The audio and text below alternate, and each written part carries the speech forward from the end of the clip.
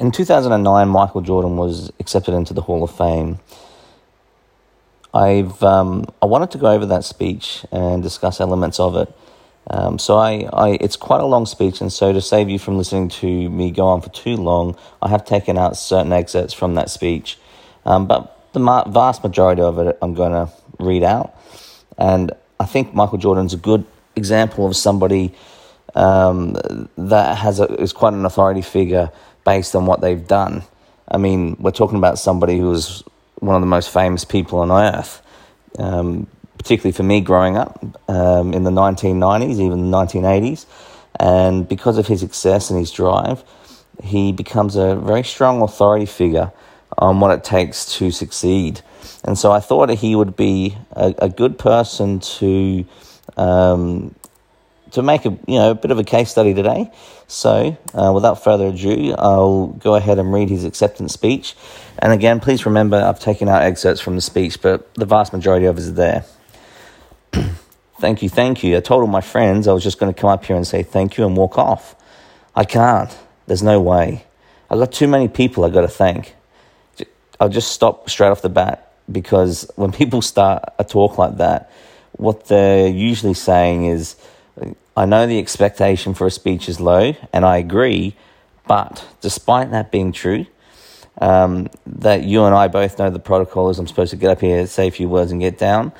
I can't do that because I've got something very important to share. So he's putting everybody on notice and making their ears prick up by saying he's got something important to say. Carry on. In all the videos, you never just saw me. You saw Scottie Pippen, every championship I won. And while it starts with my parents, you guys see all the highlights. What is it about me that you guys don't know? Well, I got two brothers, James and Larry. They're 5'4", 5'5" in height. They gave me all I could ever ask for as a big brother in terms of competition. You know, you would think my brother Larry is an ideal situation where big things come in small packages. The dude fought me every single day. And to the extent that my mother used to come out and make us come in because we were fighting way too much. And my older brother was always gone. He served in the army for 31 years. And the competition didn't stop there. My sister, who's 1 year younger than me, Raz, never wanted to be home by herself. She took classes, extra classes, to graduate from high school with me, to go to the University of North Carolina with me, to graduate prior than me. And you guys sit there asking, where is my competition, or where did my competitive nature come from? It came from them. It came from my older sister, who's not here today, and my father, who's not here today. Obviously, he's with us all. He's with us in all of us. I mean, my competitive nature has gone a long way from the first time I picked up any sport. Baseball, football, ran track, basketball, anything to miss a class I played in. So they started the fire in me. That fire started with my parents. I'll just pause there a sec. I didn't know all that stuff about his family, and it's fairly pertinent, really. And we often hear about the competitive nature of great achievers, just like Michael Jordan. Then we look at people and we think, how do I emulate that kind of drive or competitiveness? It's clear with Jordan that he had a spark, and the people around him simply just fanned that spark. It was there. They simply helped create an environment for that fire to grow. And it surely grew. I'll carry on. And as I moved on in my career, people added wood to that fire. Coach Smith, what else can I say about him? He's legendary in the game of coaching. And then there's Leroy Smith. Now, you guys think that's a myth. Leroy Smith was a guy, when I got cut, he made the team on the varsity team, and he's here tonight. He's still the same 6'7" guy. He's not any bigger. Probably his game is about the same. But he started the whole process with me, because when he made the team and I didn't, I wanted to prove not just to Leroy Smith, not just to myself, but to the coach that picked Leroy over me. I wanted to make sure you understood. You made a mistake, dude. He's a savage, isn't he? Michael's such a straight-up savage. He gets away with it because he's just so good on the court. Anyway, this is where we get into some insight into what drove him day to day. Like when he needed a pickup, when he was tired or feeling uninspired, he's going all the way back to his varsity team. Just think about that. This is insane. Proving that you were wrong to not give me the opportunity. Also, one of the fascinating things about Jordan is that he kind of comes off as a bit of a jerk when he's in that competitive mood. But despite the fact that he is a little bit like that, it's almost endearing characteristic about Jordan. And I think I put that down to one thing, and that's genuine. He's genuine. And I think there's a good lesson there. If you're genuine and you're speaking or in any other walk of life, even if you think people won't accept it, they seem to do the opposite. They do seem to accept it. You'll be received. And Michael Jordan is evidence of that. We'll carry on. And then there's Buzz Peterson, my roommate. Now, when I first met Buzz, all I heard about was this kid from Asheville, North Carolina, who's the player of the year. And I'm thinking, well, he ain't never played against me yet. So how did he become the player of the year? Is that some type of media exposure? I came from Wimbledon. We had two channels, Channel ABC and Channel NBC. That was it. I never saw NBA sports at all when I grew up. We didn't have CBS affiliation in North Carolina and Wimbledon. So Buzz Peterson became a dot on my board. And when I got the chance to meet Buzz Peterson on the basketball court or in person, Buzz was a great person. It wasn't a fault of his. It was just at my competitive nature. I didn't think that he could beat me or he was better than me as a basketball player. And he became my roommate. And from that point on, he became a vocal point. Not knowingly, he didn't know it, but he did. And Coach Smith, the day that he was on the Sports Illustrated and he named 4 starters and he didn't name me, that burned me up because I thought I belonged on that Sports Illustrated. Now, he had his own vision about giving a freshman that exposure, and I totally understand that. But from a basketball sense, I deserve to be on that Sports Illustrated, and he understands that. And it didn't stop there. My competitive nature went right into the pros. I got to the Bulls, which I was very proud that at that time, Jerry Rice on the team, it was another organization, and Rob Thorne drafted me. Kevin Lockyer was my first coach. Kevin used to take practices and put me in the starting 5, and he'd make it a competitive thing where the losing team would have to run. So now I'm on the winning team, and halfway in the game, halfway in the situation, he would switch me to the losing team. So I take that as a competitive thing of you trying to test me. And 9 times out of 10, the second team would come back and win, no matter what he did. So I appreciate Kevin Lockyer for giving me that challenge. Providing that type of fire within me. He threw another log on that fire. There's just so much to digest and all that. It really is a good case study. But the thing about competitive nature is, for a lot of people, it's really hard to hold on to that for too many things, because what you're doing is actually you're putting quite a lot of pressure on yourself. I mean, when you close your eyes, like if you close your eyes and try to envision what you'd rather be doing, if you did that now, it'd probably be some carefree scenario for most of us. Like if you close your eyes, you'd probably think of a holiday with friends or family or whatever, but you're not stressing about beating somebody. Jordan is focused a lot on competition, not just on the basketball court, but off the court also. How much was that necessary for him to reach the levels he reached? Ego, although not something we teach our kids to seek for. You don't every night tell them, make sure you have a big ego, son. You're not doing that. But, what does it give you? It gives you drive. And can that be replaced with something else? I'm not sure. I'll leave that up to you guys. Okay, we'll carry on. Jerry, what else can I say? The next year I came back, I broke my foot and I was out for 65 games. And when I came back, I wanted to play. He and the doctors came up with this whole theory that you can only play 7 minutes a game. But I'm practicing 2 hours a day. I'm saying, well, I don't agree with that math, And back then it was about whoever the worst record got the most balls and the ping pong balls, and you can decide what pick you're going to have, but I didn't care about that. I just wanted to win. I wanted to make the playoffs, I wanted to keep the energy going in Chicago. So I had to go into his office and sit down with him and say, Jerry, you know how I feel I should play more than 14 minutes? I've been practicing 2 hours. And he said, MJ, I think I have to protect the long-term investment that we've invested in you. And I said, Jerry, I really think I should be able to play. And he said, let me ask you this. If you had a headache, and at that time it was about a 10% chance that I could re-injure my ankle or my foot. And he said, if you had a headache and you got 10 tablets and one of them is coated in with cyanide. Would you take the tablet? And I looked at him and I said, how bad is the headache? Depend on how bad the headache. Jerry looked at me and said, yeah, okay, I guess that's a good answer. You can go back and play. And he let me go back and play. That's a cool story. But another thing that I find interesting here is his answer gives us insight into his mind. I mean, depends on how bad the headache is. You know, like, in other words, he is so focused, he's laser focused on his goal of success. It's not a safety first pursuit.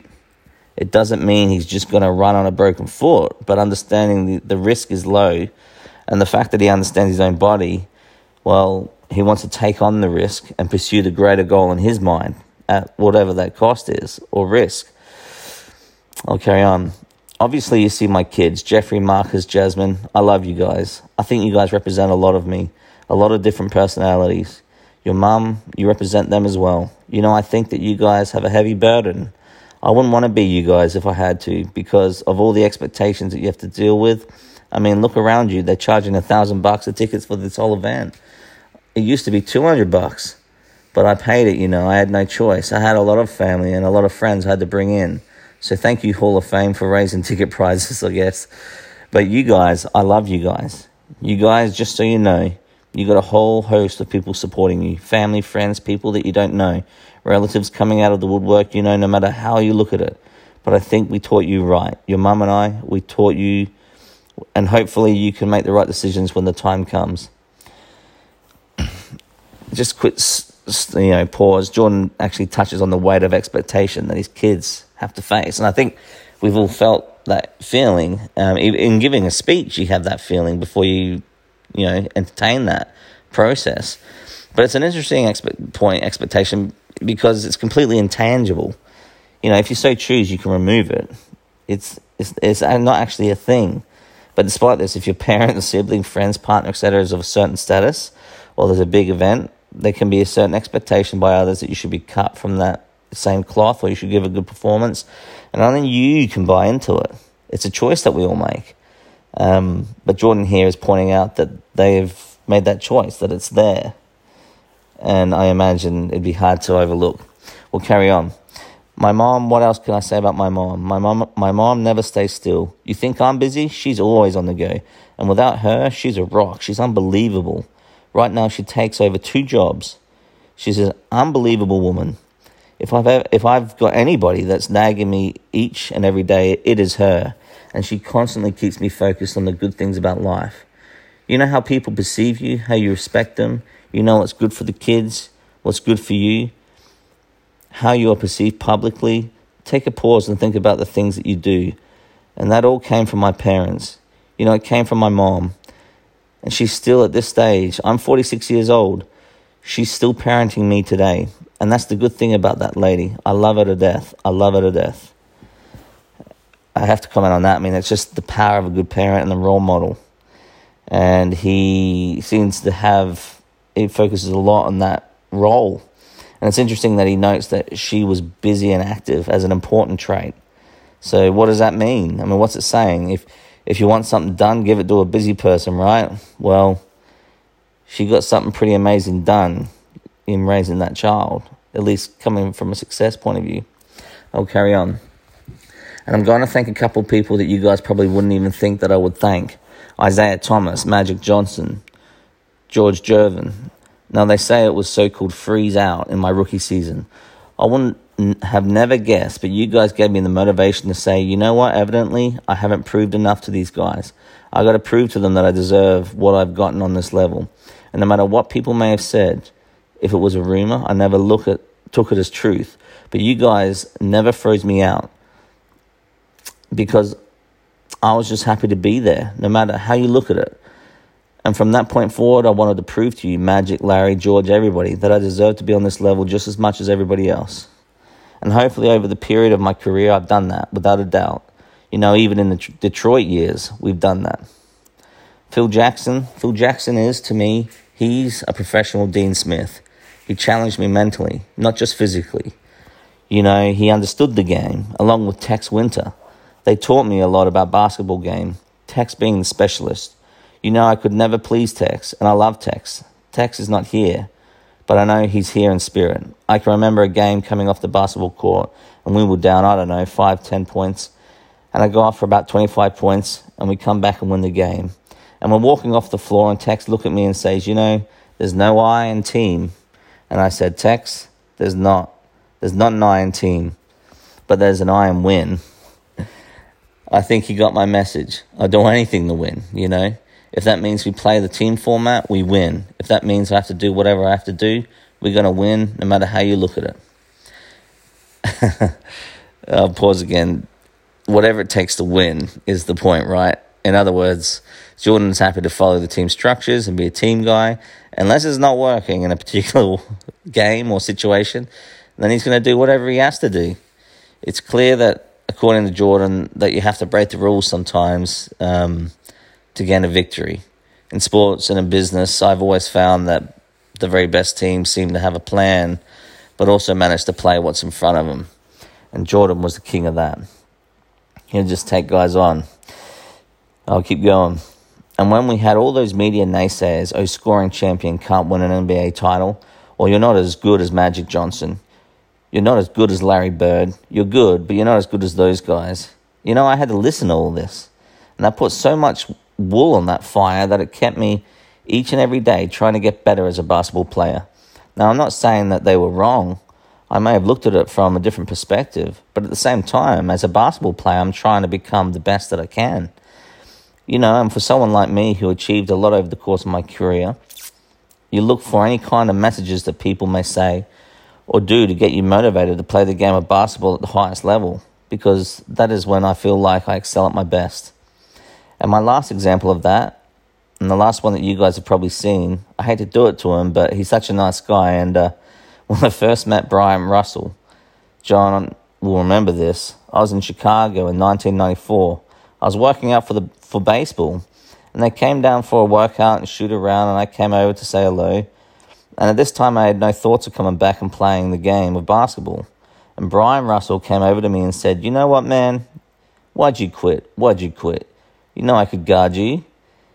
If I ever see you in a pair of shorts, remember this, John?" So when I did decide to come back in 1995, and then we played Utah in 96, I'm at the center circle, and Brian Russell is sitting next to me, and I look over at Brian and said, "Do you remember the conversation we made in 1994? Or when I think I can guard you, I can shut you down, I would love to play against you? Well, you were about to get your chance." And believe me, ever since that day, he got his chance. I don't know how succeeding he was, but I think he had his chance. And believe me, I relished on that point. And from this day forward, if I ever see him in shorts, I'm coming at him. I got to pause. It's just another example of his competitive nature and what he used to get his edges. He was always looking for an edge. And the fact that he remembered that, he just uses it as fuel. The story about Brian Russell is hilarious, and I bet he was half joking when he said that to Jordan. It's probably in jest, and he's just, and Jordan just said, "Nah, that's going to be my fuel." All right, we'll keep going. I know you guys got to go. I know I've been up here a lot longer than I told my friends I was going to be up here. I cried. I was supposed to go up here and say thank you and walk off. I didn't even do that. So as I close, the game of basketball has been everything to me. My refuge. My place I've always gone when I needed to find comfort and peace. It's been a source of intense pain and a source of most intense feelings of joy and satisfaction, and one that no one can ever imagine. It's been a relationship that has evolved over time and given me the greatest respect and love for the game. It has provided me with a platform to share my passion with millions in a way I neither expected nor could I have imagined in my career. I hope that it's given the millions of people that I've touched the optimism and desire to achieve their goals through hard work, perseverance, and positive attitude. Although I'm recognized with this tremendous honor of being in the Basketball Hall of Fame, I don't look at this moment as a defining end to my relationship with the game of basketball. It's simply a continuation of something that I started a long time ago. One day you might look up and see me playing the game at 50. Oh, don't laugh. Never say never, because limits, like fears, are often just an illusion. Thank you very much. Looking forward to it. He summed that up pretty nicely, actually. I think this is the part of the speech that really shows his sincerity and gratitude and the feeling. And I think with every good speech, there has to be some feeling in it. And there's feeling all through this, but this one's a little bit more raw, I suppose, this paragraph, than all the other stuff. You kind of see he's human-sized. And he says something very profound at the end as well. And a lot of that was profound, but the line that stood out to me was, limits like fears are often just an illusion. And I'm not sure anyone else could have delivered that line and have it be received and believed the way Jordan delivers it, because of who he is and what he represents and what he's achieved. And, I think as people, it's nice to believe that limits and fears are often just an illusion. And Michael Jordan, I think, well, if anyone's going to say a line like that, it should be someone like him. And so sometimes in these speeches, people say stuff, but we know that is a very genuine thing for Michael Jordan to say. Thanks for listening, guys. I hope you enjoyed this. I certainly enjoyed listening to the speech of Michael Jordan. He's given a few over the years, but I really enjoyed this. Hope you have a good one, and we'll look forward to coming back on here next time. Speak soon. Bye.